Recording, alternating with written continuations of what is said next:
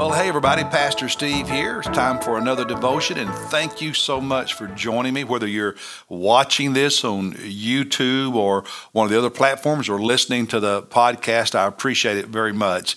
Today we are in Luke chapter 2 in our Bible reading plan, and there are several beautiful scenes in this chapter from the birth of Jesus and the early years of his childhood. And there's one of these scenes, one of these stories, is the story of the man named Simeon, whom they met at the temple. And there's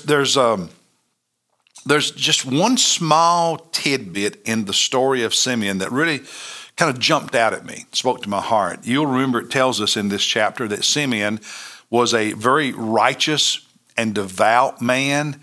And the Holy Spirit had revealed to him that he would not die until he had seen the Lord's Christ. In other words, the Lord's Christos, Christ, which is the equivalent of the Hebrew Messiah. So the Holy Spirit had made known to Simeon, this man at the temple, that he would live to see the Messiah, which we know was Jesus. And so when Mary and Joseph take Jesus to the temple to obey the teaching of the Old Testament law found in Leviticus chapter 12 regarding purification after giving birth to a child. And so we know from what Leviticus says that this was around 40 days or so after Jesus was born. And so they travel from Bethlehem to Jerusalem to carry out the teachings of Leviticus for purification and offering. And they meet Simeon while they are there. What really stood out to me is verse 27. So get this picture in mind. Mary and Joseph show up at the temple with Jesus. And Simeon has been told by the Holy Spirit, you're going to see the Messiah before you die. And so they arrive in Jerusalem and they go to the temple. And in verse 27, we're told that Simeon, that he came into the temple, came in the Spirit into the temple, came in the Spirit into the temple at the moment, notice, when the parents were bringing Jesus into the temple. And it's the idea that he showed up at the temple at the right time to see Jesus. If he had come too early, too late, would have missed Jesus. Showed up at the right time. And what really spoke to me was he came in the Spirit. It was the Spirit who prompted him, who led him to come at that moment. And the teaching of Scripture, and in particular the New Testament, is that as disciples, believers, the Holy Spirit lives within us. In fact, if the Holy Spirit is not in you, you are not saved. You are not a Christian. So all believers, we have the Holy Spirit in us. And if we seek to live as Simeon did, devout and righteous, devout meaning devoted, righteous meaning obeying God. Okay, confessing sin when we sin, and then obeying God, doing what is right, being devoted to God. If we live that way, the Holy Spirit is constantly leading us, guiding us, and he prompts us. And I think as Christians, we need to learn to pay more attention to the promptings of the Holy Spirit. He prompts us to talk to someone and invite them to church. I remember recently I made a purchase at Best Buy, and a young man who took care of me, helped me with my purchase and checked me out. And we talked for several minutes. And after I had finished paying for my purchase, I just felt prompted. And so I asked him, and this is probably not the way I always ask it, but I asked him, this is exactly what I said. I said, do you have a church home here in Rock Hill?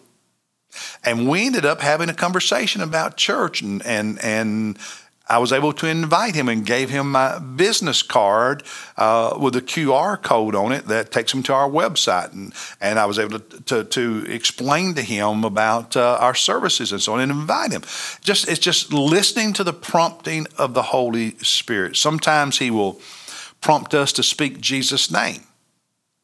To share something that's happened in our lives where God has been at work, to share something we read in Scripture. He will prompt us to witness.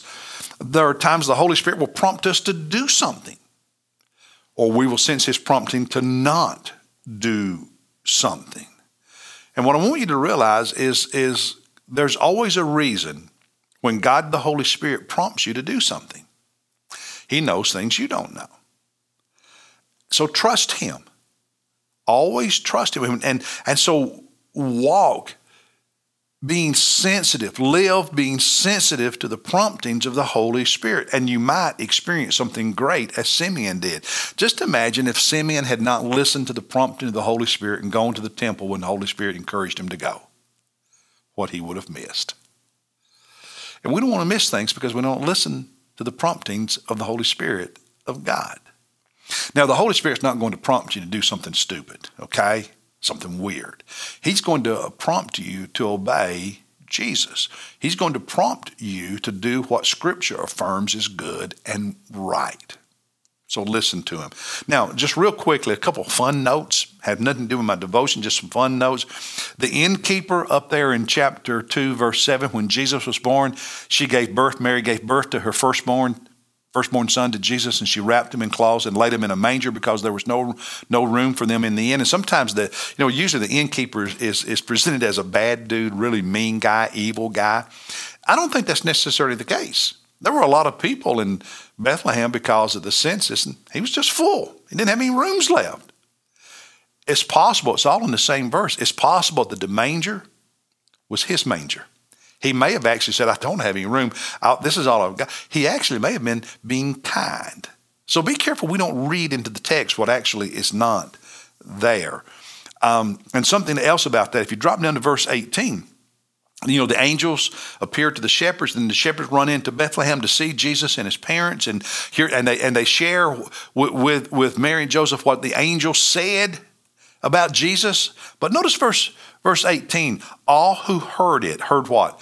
What the shepherds said, the angels had said. All who heard it wondered at the things which were told them, plural, by the shepherds. Mary and Joseph were not the only adults there when Jesus was born, because the angels told it not just to them, but to all who were there. And if the innkeeper was a nice guy and said, I'm full, I'm sorry, I don't have a room, but I can let you use my manger, there probably would have been some other people there, maybe even some midwives and so on, helping with the delivery. We're just not told about it, but there's a little clue there. And I'm convinced from this that Mary and Joseph were not in that stable. Like all of our cartoons and movies, it's just Mary and Joseph and Jesus and the animals. No, I don't think that's how it was. I think there were others there. And they heard the angel's story as well. So those are just some interesting tidbits. But the main devotional thought is be open to the Holy Spirit prompting you to be a witness for Jesus and to serve him and do things for him. Hey, God bless you. I'll see you tomorrow as we look at chapter 3.